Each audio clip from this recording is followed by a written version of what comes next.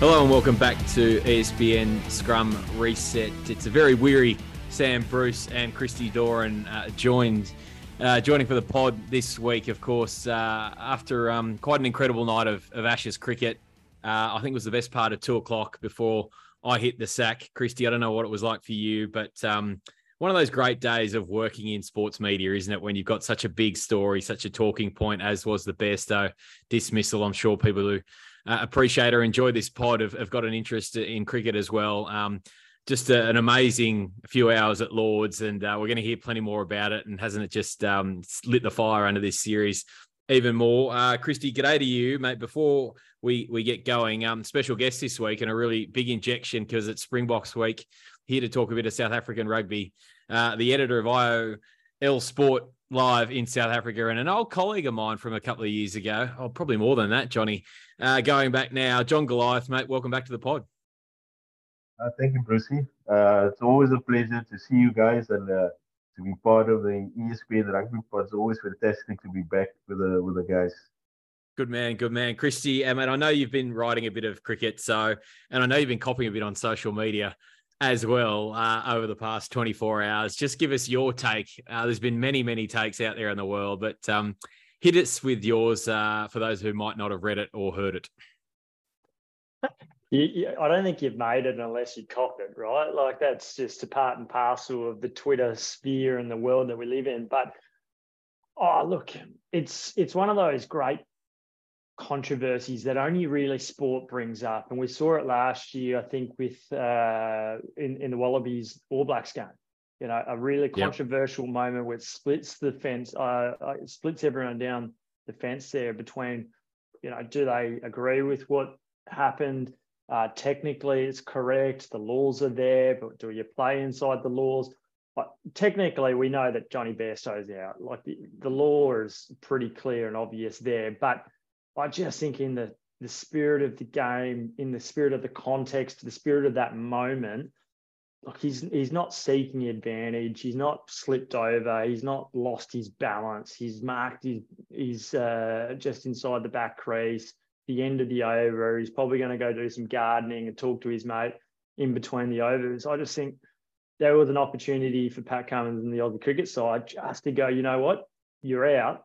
We're going to win this in a way that, in a method that everyone can celebrate, because we don't like these controversial moments where there's somewhat of an asterisk. And I think Australia would have won regardless. You know, Ben Stokes doesn't blazon a century, ignite the crowd, the scenes at Lords, extraordinary kind of scenes. But we don't see that, I don't think, unless that moment happens there. It's a great moment in cricketing history.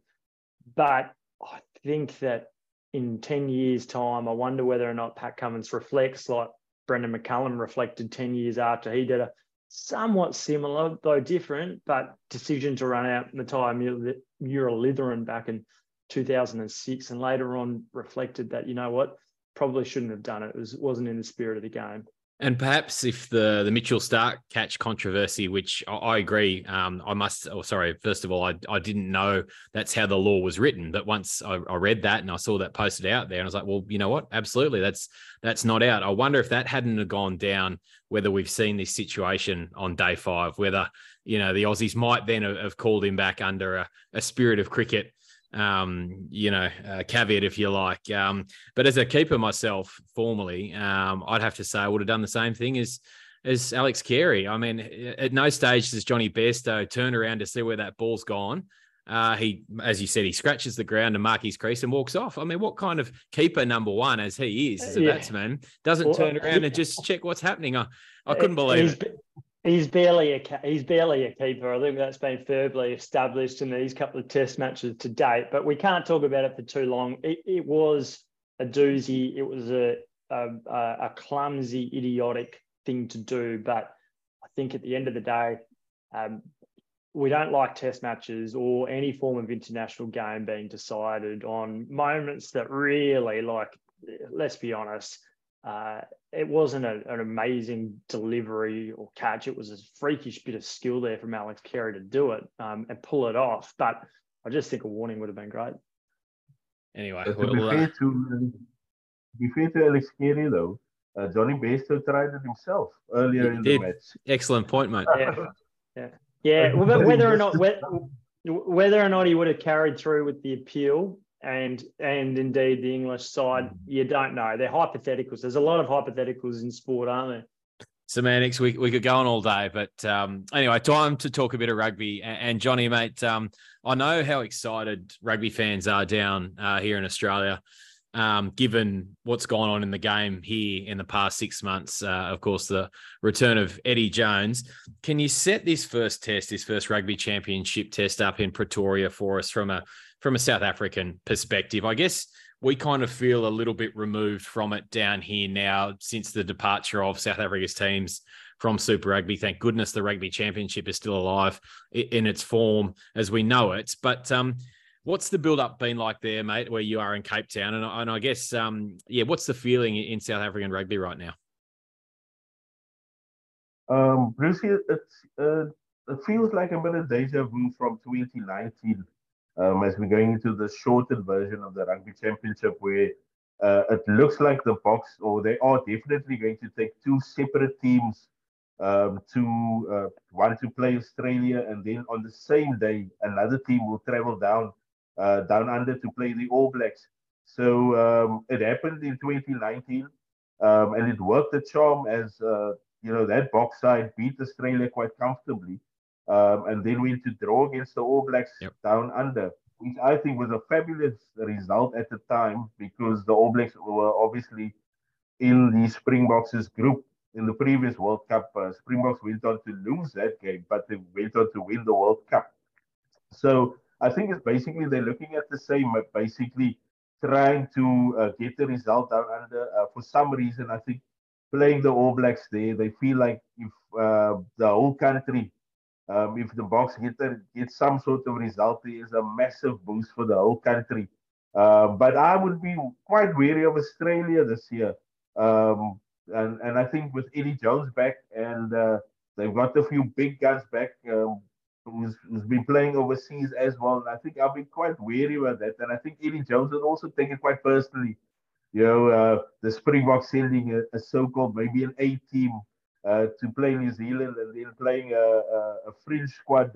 Not really a fringe squad. I think there will be a lot of first choice Boks there. I think the likes of, we'll see the front row featured, or basically 3/4 of the front row featured against the All Black in the World Cup final will probably be playing against Australia. So there will still be a strong team, but I think it's probably going to be a sort of a B team running out, and then with the All Blacks facing the A team next week. Tell us what the reaction was, I guess, to Eddie Jones' return to Australia from a South African perspective. We know he's got that great history with Jake White from 2007. He was signed, of course, to coach the Stormers there after the 2015 World Cup until England came calling, and we know the success he went on to have with them before it all clearly fell apart. So I assume he's quite well liked, quite recognised for the part he played alongside Jake White back in 2007. Is there a fear that this might light something under this Australian team? Is that what South Africans are thinking about this Wallabies group under Eddie Jones? I think everybody in South Africa realizes that the Wallabies with Eddie Jones at the helm is a different beast. And we've got a lot of respect for Eddie. I would have liked him to see one season at the Stormers, but he was only here for a couple of months enjoying the sushi and the beach before he left for England. So I would have loved to see what he would have done with the Stormers. He's very much respected, and I think people also enjoy the mind games and the banter that he brings. He's not too different from Rassie Erasmus in that sort of regard. And we love to hate Eddie. He's sort of that pantomime villain also, and I think he will bring a lot to Australia, but also to the Rugby Championship. I think Australia last year and a couple of years ago, they maybe had a couple of chances where you would think that if there was a bounce of the ball that went their way, a refereeing decision here, they could have sneaked a couple of big results, especially against the All Blacks. And now I think with Eddie there, that they might maybe be able to take that next step, and maybe even win the Bledisloe Cup back again. So yeah, I think Eddie definitely he makes the Wallabies a different beast. Christy, obviously you and I have been talking and looking forward to this game now for a few weeks. The Wallabies spent the last week up on the Gold Coast in Queensland before departing. Of course, I think they left Friday morning, got in Saturday. Quade Cooper tweeted, very happy to be back in the Republic. We know he loves it over there. Had a couple of great wins with the Reds from memory, maybe in Cape Town, or certainly one in that year when they lifted the title. What are you expecting from this Wallaby squad in terms of personnel first up? Are you bold enough to predict a starting 15 for us? Oh, look, it's funny that you mentioned Quade Cooper and potentially victories that have had in South Africa. I was talking to James Hall last week, and he was talking about the post-traumatic stress that he copped after that 92-3 battering in 2007 in Pretoria, which, of course, Eddie Jones was the coach and left pretty shortly after. In regards to a team, I don't know if it's been told yet to the team, and I don't think that they have. They'll probably find out on Monday.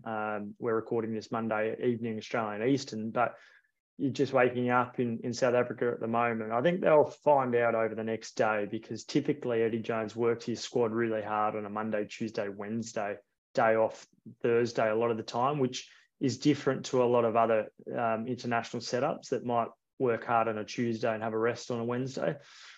I get the feeling like momentum will be crucial. And I spoke to Jake White a couple of weeks back about momentum and about how important it is. And he thought both South Africa and Australia would want to win this, get out of the blocks quickly, because it's the World Cup's there before you know it. And for that reason, I can't imagine Eddie Jones experimenting too much in the halves and in the centres. I think they're crucial positions. So I would think that Quade and Nick White are at 9 and 10. He's been talking, and they were training like that. And a lot of the players, from my understanding, think that there's going to be a 6-2 split on the bench. Whether or not that occurs remains to be seen. Often, people might have, and a lot of the fringe players or the newcomers had a lot of time in the starting positions last week at training. Whether or not that's just Eddie Jones allowing people like a Carter Gordon, for instance, to have a bit of a crack at 10 to show what he can do with good players around him, it's quite possible. The other thing is Angus Bell. Like, why is Angus Bell there? Because he was ruled out of it, and then all of a sudden he's on the plane. To me, Taniela Tupou, Eddie Jones has been saying, you've got to be ready for the Springboks, Taniela. I know it would be a huge risk, and it sounds crazy even suggesting that they make their comeback games there for this test. But is Eddie preparing to go, no, we need to take down this Boks side and make a statement? Otherwise, all these words of mind shifts, changes, what do they mean? What's he been talking about for 5-6 months? That's the risk you run if you have too much inexperience and you get well beaten this weekend. Johnny, you mentioned before we come to some South African, some Springboks personnel, there's a few guys in this Wallabies team who are back now that perhaps give South Africans a little bit of the heebie-jeebies. Are you referring to Quade Cooper? Is it Samu Karevi? We know what Marika Koroibete did with that tackle in Adelaide last year. We know, and a lot of South Africans didn't exactly agree that was within the laws of the game. Is it Taniela Tupou up front coming back from an injury? Who are the guys do you think that South Africans look at in this Wallabies team and genuinely think, yep, he's world class? I think all of those guys you mentioned, Taniela Tupou, he had a stormer last year against the Springboks at one of the tests. And I think that's what most of those guys you mentioned bring, the physicality. And they are big guys, big runners. And when you play the Boks, that is what you need to try and match them physically, because we all know they've got levels to physicality. We all and when they decide to turn it on, and you can't handle the heat. And we've seen in the past Wallabies teams coming to South Africa especially when they play at the IFL. It's quite difficult when if you um, uh, concede penalties to the box and you give them field position because of scrum penalties and infringing while defending more. And I think Australia has done well at especially last year in the I think it was the first test you were referring to where they actually did well in the with their own ball and in the scrums as well. So if you can match the box, then you've always got a chance to beat them, even on the IFL. And I think I don't know is Will Skelton available? That's the guy I fear most at the moment. To be honest, he's an absolute monster, and probably one of the guys at the moment in world rugby in the second row who can compete with a beast like Eben Etzebeth. So I think as far as I'm concerned, those guys bring the physicality. And then you've got Quaid, obviously, a menace. I remember Quaid kicking a few late penalties to beat the Boks in South Africa. So his creativity as well, and he's also got this potent kicking weapon as well. His kick passing, his passing, and with Nick White on his inside, also a bloke that South African fans don't really enjoy. He's also got a fantastic kick on him in terms of at the base of the scrum and his box kicks are also fantastic. And with those big guys at the back chasing, I think the Wallabies, they are one of the dark horses for me in the World Cup here. Can you believe that Australia and the Wallabies have overlooked Will Skelton? Take the Giddo law aside for a moment, particularly in these last few years when they have had the ability to bring him back. And we saw it on spring tours, and it's something Christy and I basically brought up both of the last spring tours, that we're not learning anything about Will Skelton by running him for 15 or 20 minutes off the bench. You see him week in, or have seen him week in, week out in Europe, in the top 14 because of the better time zone, of course. Can you believe that they've overlooked him for this long? No, he's an unbelievable player. He's a freak of nature.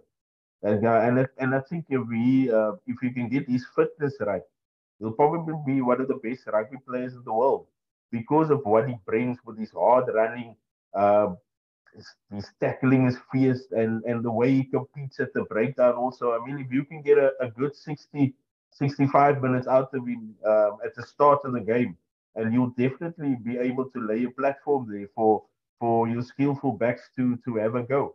And I think he's going to be key if they can keep him fit and take him to the World Cup. He is going to be a big player. Brucey, I'll definitely be starting Will Skelton this weekend, and I think he will. Like, Will Skelton's been brought back, Richie Arnold.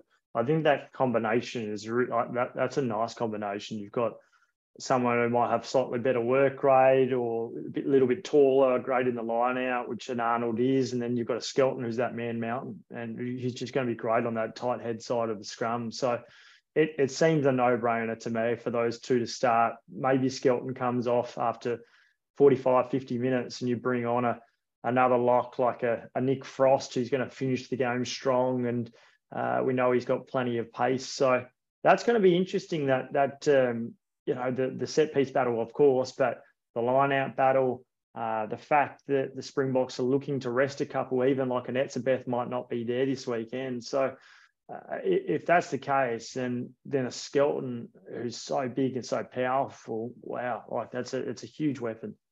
And Christy, John touched on it there before around how, key physicality is against the Springboks. No one's winning any bloody Nobel Peace Prizes for bringing you that bit of information. That we saw it last year, how the Wallabies turned up at least for probably 50, 60 minutes in Adelaide. The Springboks really got a roll on the back of that test, carried that into Sydney, which was supposed to be a bit of an historic night for not only Australian rugby, but for kind of Australian sport, the first international game at the rebuilt Sydney Football Stadium. And they were just absolutely just overpowered, weren't they? And taken out of the game within probably half an hour.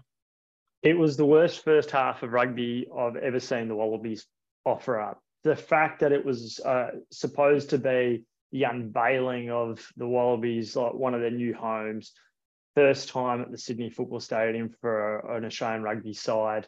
We know that the Rabbitohs and Roosters had earlier played to unveil it, but this was supposed to be a grand entry and they didn't show up. they didn't. And passes were dropped. They were beaten at the set piece. The maul didn't fire.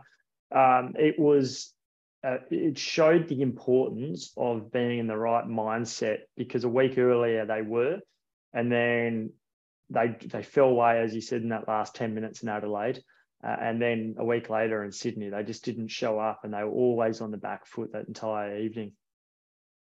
Johnny, Springboks have had a little bit of injury trouble themselves, particularly, obviously, Sia Khaleesi has been out for some time now, and we think he's going to get to the World Cup. I think everyone around the world is hoping that he does.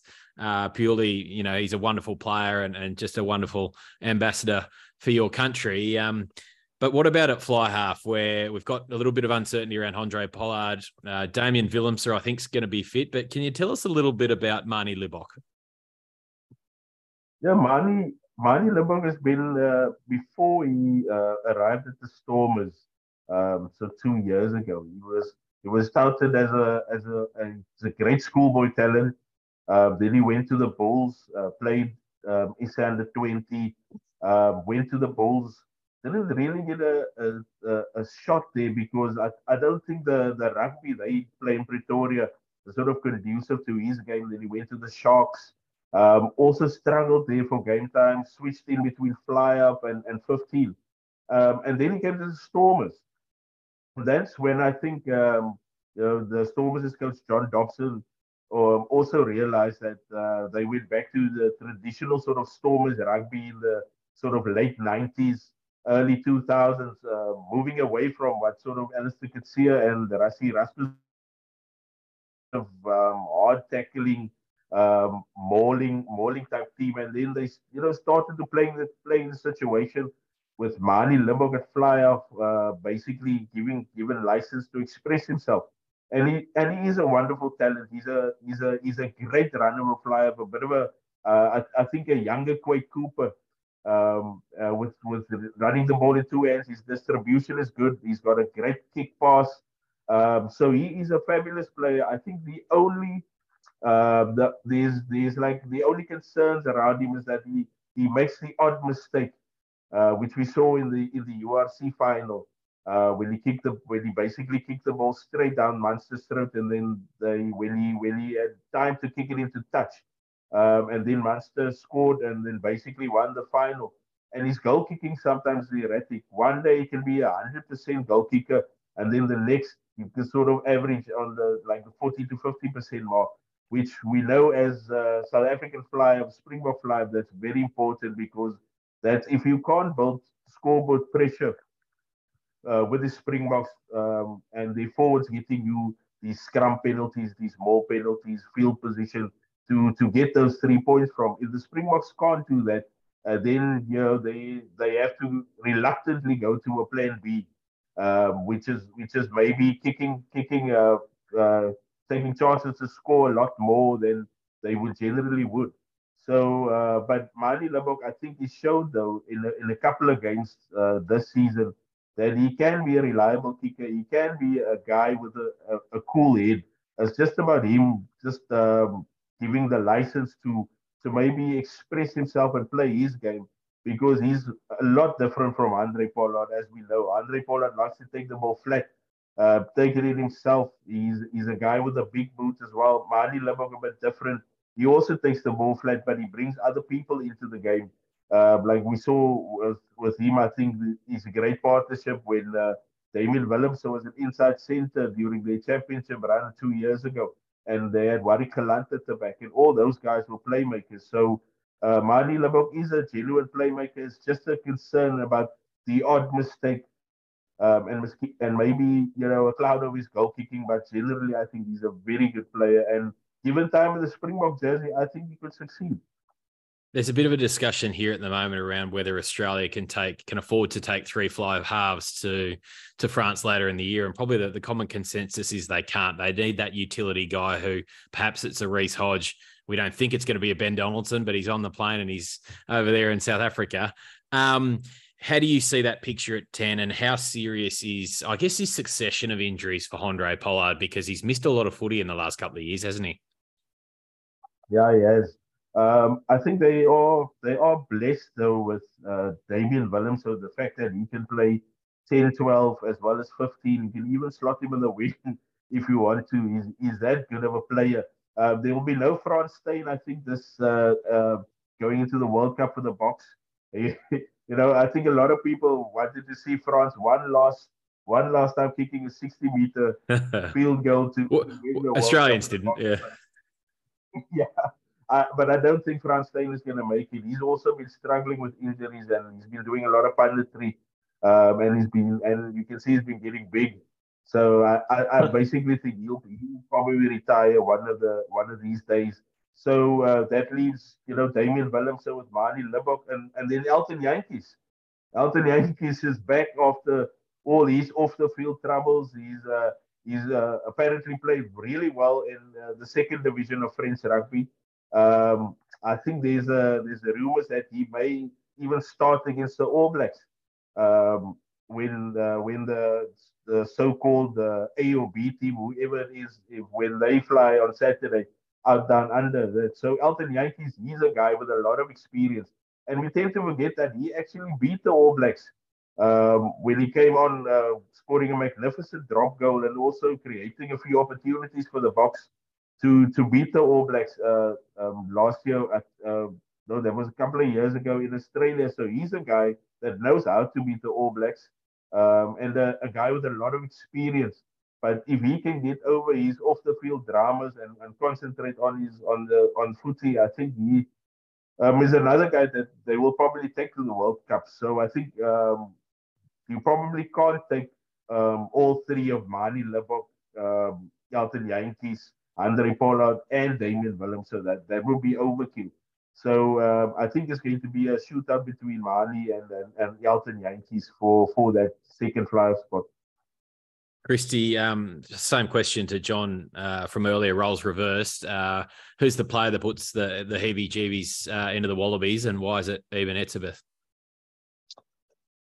Oh, look, we just know that those eyes. Look, how scary is the bloke? I'm glad that I'm not confronting him anywhere near a field and just in a press box when there's generally a few microphones behind him. Oh, look, he's the bloke. I think, generally speaking, he's the guy that sparks that fear in oppositions and how hard he hits, but also how clinical he is.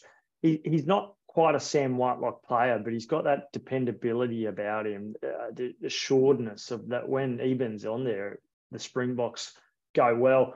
Look, how and where Malcolm Marx fits into it, he's a guy that's just a pest at the breakdown, and that's his, I think, strongest suit. Yeah, great work, great, pretty good ball carrier, average probably throw, but what he does at the breakdown just disrupts the Wallabies and consistently oppositions all across the world. And if you look at Australia and their shortcomings over the last probably 5, 6, 7 years, a lot of it comes down to a really poor attacking breakdown and not being able to secure their own ball. So he's the other guy that I'd probably circle in there.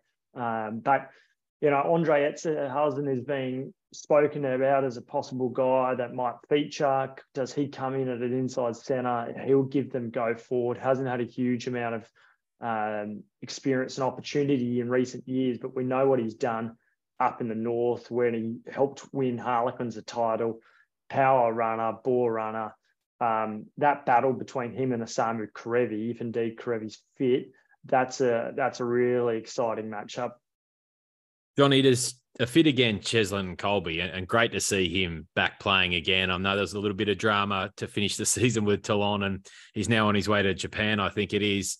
Not the greatest exit there, but we kind of come to expect that every now and again from French rugby and their enigmatic owners, particularly in the South. But will he go straight back into this team, or is the quality of the guys like Aronsi and also Kanan Moody, who scored that just brilliant try in Sydney against the Wallabies last year, are they the front runners there? I think Chesney will always start for the Springboks. I think his place is cemented. I think we saw last season also, especially on the end of years, with the emergence of Aronson. He is a fantastic player. He's actually from my part of the world here in Paarl, wine country, in South Africa. But he is a fantastic footballer, and similar to Cheslin Colby, a guy that if you give him half a chance, he will beat you on your left shoulder, your right shoulder. And for a little guy also, with Cheslin as well, very brave and also tackles guys twice his size. So magnificent player, and I think you will probably be seeing him vying for the number 11 jersey with a guy like Makazole Mapimpi. I think he would admit that he maybe hasn't had the greatest of seasons in the URC, but still a quality player. We all know what he possesses. And then Kanan Moody, what a find that guy. He's also from Paul, and just also a guy that I think they also see as a weapon in the kick chase because of his length. We saw that try you mentioned he scored, and he's also very good under the high ball and a guy who takes his chances. So they're blessed at the moment with quality on the wing. Fullback, I think we'll see a shootout between Willie Leroux and Damien Willemse. I think Willemse will probably start most of the Springboks games as the first choice with Willie Leroux coming off the bench. Um, as an impact player and also a guy that can maybe cover fly up if there's a big crisis or if you have a 6-2 split maybe which the Boks have preferred. But they also have went back of the last couple of test matches to a 5-3 split. So it'll be interesting to see what they decide, especially against the Wallabies, who you mentioned might be doing a 6-2 split. But the Boks, they always announce their team on a Tuesday. So the opposition has got enough time to try and figure out the counter to them before the weekend. Yeah, the Boks and I think Wales do that as well. They're always quite early in the week. A couple of great wingers from your part of the world. It begs the question, what are you putting in the wine out there? You mentioned it's wine country. What's the production line? How's it flowing so well? It's the grapes. It's all in the grapes, eh? Proper sunshine, yeah. Because we get as far as like 40 degrees in summer, and then this morning it was like 4 degrees when I got up. So yeah, it's extremes, and we've got extreme talent here. Yeah, I love it. Christy, Eddie's obviously been talking a lot since he's been back. It's been great from a marketing perspective, a media perspective, what you and I do here in Australia. Has done a lot. He's been on that many lunches and that many panels, and of course has given us plenty of nuggets to work with in the last few months. Spoken a lot about this is all that matters, this first test up for the year. To start with, anyway, the Wallabies creating some history in Pretoria. They've never won there. Why do you think they can do it this weekend? It's a good question. Why now? Because if you look at it, there is actually so many unanswered questions within this Wallaby side. Like we've just found out who the co-captains are, but there's guys coming back from injury, and we've mentioned already the props, but even Quade Cooper, he's barely played this year, and he's barely played in a year. So, the fact that he's going to be playing and potentially quite likely playing and starting in Pretoria, wow, and then the untried and proven guys in the second row. You've got multiple players from the Lenny Cattels of the world to the Nick Frosts, who I don't think actually have played in the high belt themselves. So, the fact that Super Rugby and Australia's not involved, South Africa's not involved in Super Rugby has meant that these sides of Australian players have never gone over that. So you put all that together and you go, how does Australia stand a chance? But there's the Eddie Jones factor, number one, and that is a big one. He's a guy that in short terms circumstances has managed to transform sides quickly, not necessarily by making huge changes across the team, but minor ones, particularly the mindset shift. That's a huge one. But I also think South Africa they showed a bit of what they can do last year's spring tour, but if they're putting half their eggs in one basket for next week, I think that's a huge opportunity, because we know that the Wallabies, and as you say and rightly point out, Eddie Jones has been talking about history here. This is the moment to grab the Bulls by the horn. And if you've got half an eye already on the All Blacks next week, I think that leaves you vulnerable. And I think that's that Eddie Jones will be talking about. A little bit of the opportunity out there to go out and make a statement. That's the big one against a side that's going to be probably missing few players clearly World Cup winners through injury, but secondly, half a dozen probably already on the plane over to New Zealand. Johnny, do you feel that there's a chance of an upset this week, that this really could be the Wallabies' chance, or is it just that ever confident South African Springboks persona that this is just a fait accompli and we'll see it yet again? A Springboks team down a few stars getting the job done against a Wallabies team that, as we mentioned, hasn't won in Pretoria. I don't think the Springboks are underestimating the Wallabies at all. I just think they are sort of they settled on this plan. It worked for them in 2019, and they're hoping it will work again. I mean, the team that beat Australia in 2019, and they beat them quite convincingly. Many of those guys were in the World Cup squad, but many of those guys weren't really, if I look, as first choice players. So, but they just stepped up because I think the feeling is also that they've told the guys, look here, if you can show us you can perform, that is your ticket book for the World Cup. So if you perform well against Australia, and then you enhance your chances. And I think that was the same thing was said about 4 years ago. Having said that, I think this Australian team is much better though than the one that travelled here 4 years ago for that rugby championship game. And I think they also you mentioned that Eddie Jones is back, and I think that's also huge. Not only for as a brilliant tactician and a guy with an intimate knowledge of South African rugby, but also as a man manager for Australian teams. I just think he's got that ability to get the best out of players. And I think we're going to see that. We're going to see the best of a Quade Cooper again, the best of a Nick White, um, because they are, I think, at Loftus at altitude. It's important especially for visiting teams, and you mentioned guys who's never played there, to manage the game and to know when to speed up the game and when to slow it down a bit and when to maybe try and find some grass. We all know the Springboks, what the Springboks love to do. They love to kick the ball into the stand and force set piece game. While the Aussies, they like to keep the ball in hand, maybe find some grass. So it's going to be apologies. It's going to be a good battle. John, can I just jump in? We've heard so much about Eddie Jones recently, in the last 6-7 months, but who's really running the show in South Africa? Is it Rassie Erasmus, who's the director of rugby, or is it Jacques Van Nieberger, the head coach of the last almost 4 years? Who really runs that show? I think they work together quite well because they've known each other since their days in the army, 20, 30 years ago. So they are very good friends, and I think they work together well. I think you still see Brassie's big hand in the Springboks' preparations, and I don't think it's not that he doesn't trust Jacques Nina, but he obviously appointed him as coach of the team. But I think it's because of his that is his Rassie. The Springboks are his baby, and also South African rugby knows that they are that is the biggest cash cow, the Springboks. So I think that's why Rassie has a big influence on the team.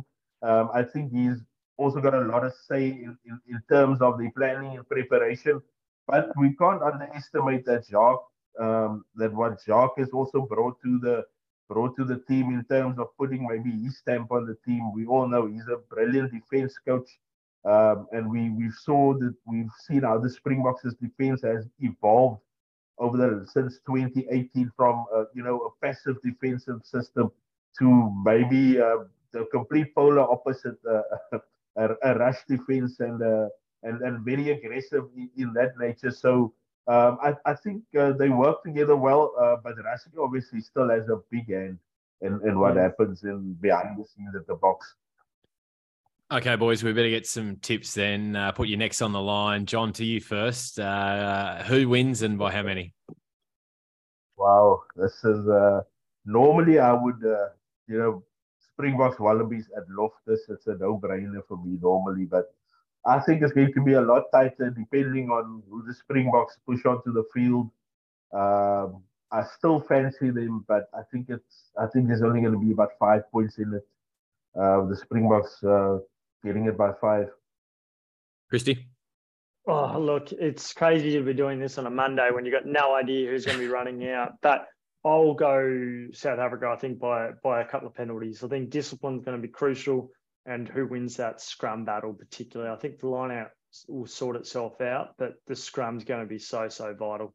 Yeah, you mentioned discipline and the attacking breakdown as well. The two big ones for me this week for the Wallabies, and I also think it'll be tight. I think maybe Springboks by 3. And aren't there, Johnny, are there a few South Africans interested in how the Johnny Sexton situation is going to play out over the next few months, given what happened with Rassie and his suspensions for referee criticisms? It's all kind of playing out a little bit in the background, and some Aussies might not be aware of it down here. Basically, Johnny Sexton filmed and photographed giving the refs after the European Cup final, Leinster and La Rochelle, a bit of a serve, Jaco Piper in particular, and he has finally been charged officially. This is going to be a fascinating little sidebar for the next few weeks or month or so, isn't it? No, it is, because we all know how important it is to Ireland's cause at the World Cup. And I mean, our group is going to be probably the most fiercely contested group, I think, with Scotland also in the mix, with the Boks, as well as Tonga. And we've seen how Tonga's been boosted by a host of former All Blacks and internationals. So that is going to be a massive group. And I think for Ireland, they will know that. I think with Johnny Sexton there, it gives them an extra 30%, more in terms of quality and experience and just what he brings to the game. He's turning grey now, but he's still a fantastic player, as we saw last year when they beat New Zealand. Yes, indeed. Keep an eye on that one. Not exactly sure when there's a court hearing. The hearing, but we'll bring it to you when it breaks. Okay, boys. The other big story, I guess, from a rugby-free weekend, certainly in this part of the world, I think the Curry Cup's still up and happening in the Republic, mate. Is it, Johnny? Was the announcement between the Six Nations and Sanzar that this long talked about World League is going to get off the ground in 2026. And I think we have known this has been coming, and we've probably been reasonably clear on the format around these two pools, South and the North, being separate from the Six Nations and the Rugby Championship. Sanzar will invite two nations who we think certainly for starters will be Japan and Fiji, starting in 2026, playing every 2 years outside of World Cup and Lions years. Kind of seen as a big step forward for the game in many regards in terms of generating broadcast revenue and bringing some meaning to the July and November test windows, even though, I think a few people, and I'm one of them, quite enjoyed 3 test series, particularly when they went to a live final game. But Christy, I guess your reaction, mate, to this finally being done, we feel like it's signed off. World Rugby's, I guess, a partner in some regard, but it's very much an alignment between the Six Nations and Sanzar to start with. Do you like what you see, and do you think this will bring something, I guess, help rugby kick on to being, I guess, tackling that final dimension of being really an engaging world-class game at the international level, year in, year out? Yeah, I think there's a few things to say about it. But firstly, the idea of every test being meaningful, I think, is probably important. And I think also the fact that in the previous kind of, and we see it in cricket as well, that the most powerful and the richest nations typically play each other more. And what does that mean for some of the tier 2 or 3 sides? How often do you see them? And the fact that England at one point in time didn't play New Zealand for a number of years and hadn't travelled to England in a long, long time. It's great that we're now going to be able to see, and everyone's going to be able to understand when a particular side plays who and where and when, and it's not going to be a situation like I've just spoken about. That's a great positive. I like the idea of promotion and relegation. I think that's important because you need to be able to reward sides. The fact that teams like Georgia or nations like Georgia won't be there yet, they've beaten Wales recently, and they've beaten Italy, and they've challenged against other sides. Similarly, Japan, their deeds at last World Cup, the fact that I think they beat a Lions side in 2021 before they went down to South Africa. It's crucial that Japan and Pacific sides like Fiji and Samoa get more and more opportunities. So that's the great aspect of it. You just hope that it does that you see sides still play each other in World Cups. You still see the growth right across the world, and I suppose that's one of the reasons why this has taken place. Hopefully overall world growth, because you don't just want to see 3 or 4 nations continue to dominate and to get all the money as well. Johnny, are Georgia the big losers here from a I guess not only a Six Nations perspective, but from this World League? Christy mentioned they've beaten both Wales and Italy. Certainly Wales in Cardiff as well was a massive result last year. Their under-20s had a big win over Argentina, 20-0 in your part of the world just last week. So they're clearly a nation that isn't just on the outside tier. They're starting to beat some of the tier ones and really, mix it with the premier nations in the game. And we feel like this is not going to change, I think, until 2030. So there would be 2 iterations of this in 26 and 28 where there wouldn't be relegation. And I tend to think then that even probably what's going to happen is that there would almost be a playoff relegation promotion relegation game rather than straight relegation. I do wonder whether that will be the status for that, either promotion or relegation come that time. It's hard not to feel for Georgia, right? Yeah, it's hard not to feel for them. They actually ran the Springbok under-20s really close as well. Actually scared them. And we've seen Georgia, I think they probably going through maybe a purple patch golden generation as far as their rugby, the senior team is concerned. And I would have loved to have seen them actually be part of this competition, because in 2030 it might be too late, or maybe these under-20s will come through. You never know. So I would have loved to see Georgia maybe get an opportunity. Maybe they should maybe have it in maybe playoffs between the likes of Italy and Georgia and the Fijis and the Japans of this world before we go into that tournament proper.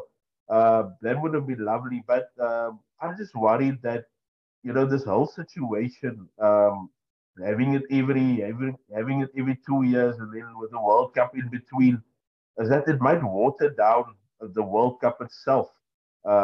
Because you'll see year in year out that was every 2 years you'll have these big teams playing against each other, then again another 2 years and playing at the World Cup.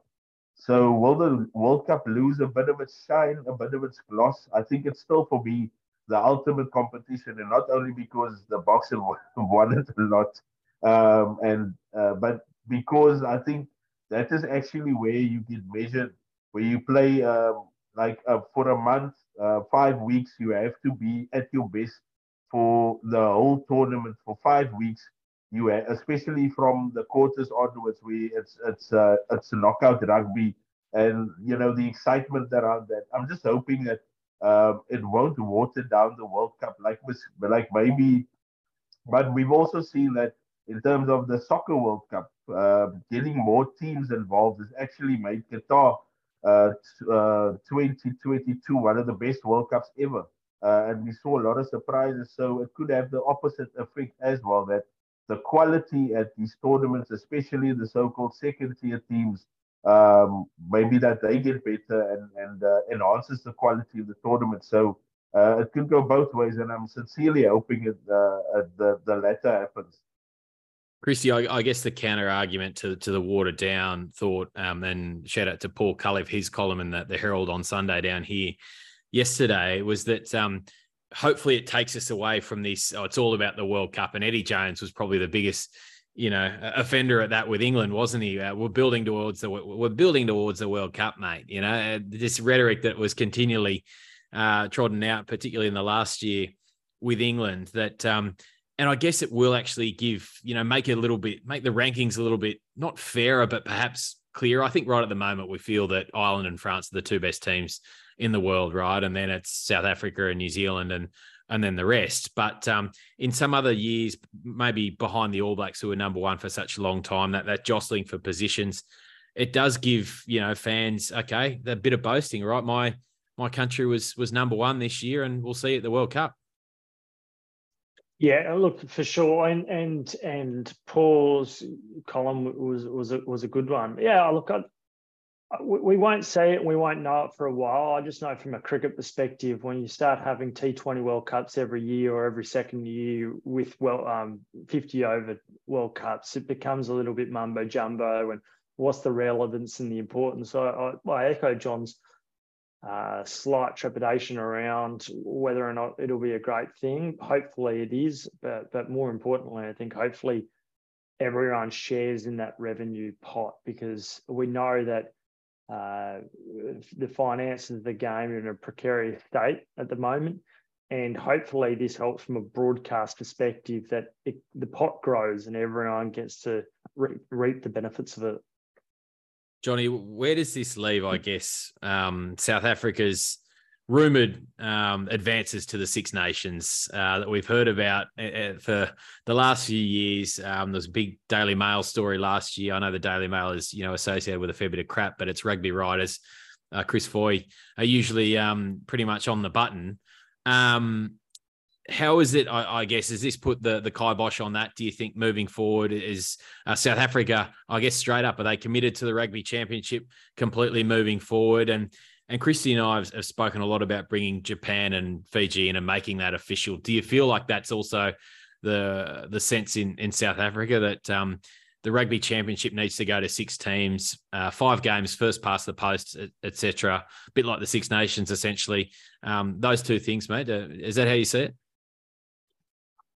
I think this new competition is maybe going to postpone the Boxers move. I also think there will definitely be a move to the north, a full move with basically then you've got maybe them they're playing a 3-test series against the All Blacks, home and away on different years, and Australia as well. And those are actually, I would actually love to see a 3-match test series between the Springboks and the All Blacks and the Springboks and the Wallabies as well, because the Rugby Championship for me is still a fantastic competition.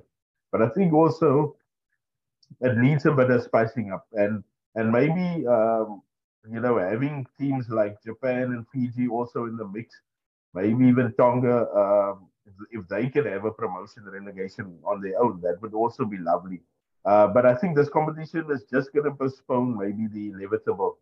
I think Sanzar would really love the Springboks to stay in the Southern Hemisphere, because the Springboks, let's be honest, that's the cash cow as far as TV money is concerned. Because I mean, there's about 20 million people who watch a test match on TV when the Boks play, especially those big test matches.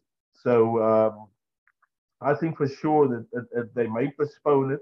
But I also think that people realize that the Rugby Championship maybe needs an injection of some freshness of some kind, whether it's a new teams coming in or the format just differs. But yeah, it needs something new. I'll tell you what though, Sam, the idea and the prospect of a Fiji hosting Australia or hosting New Zealand, yes, there might not be 40,000 people in the stands, but I'll tell you what, it'll be more competitive than it would have ever been before. So, and it'll sound like there's 100,000 there if Super Rugby and the Drua home games are anything to go by, right?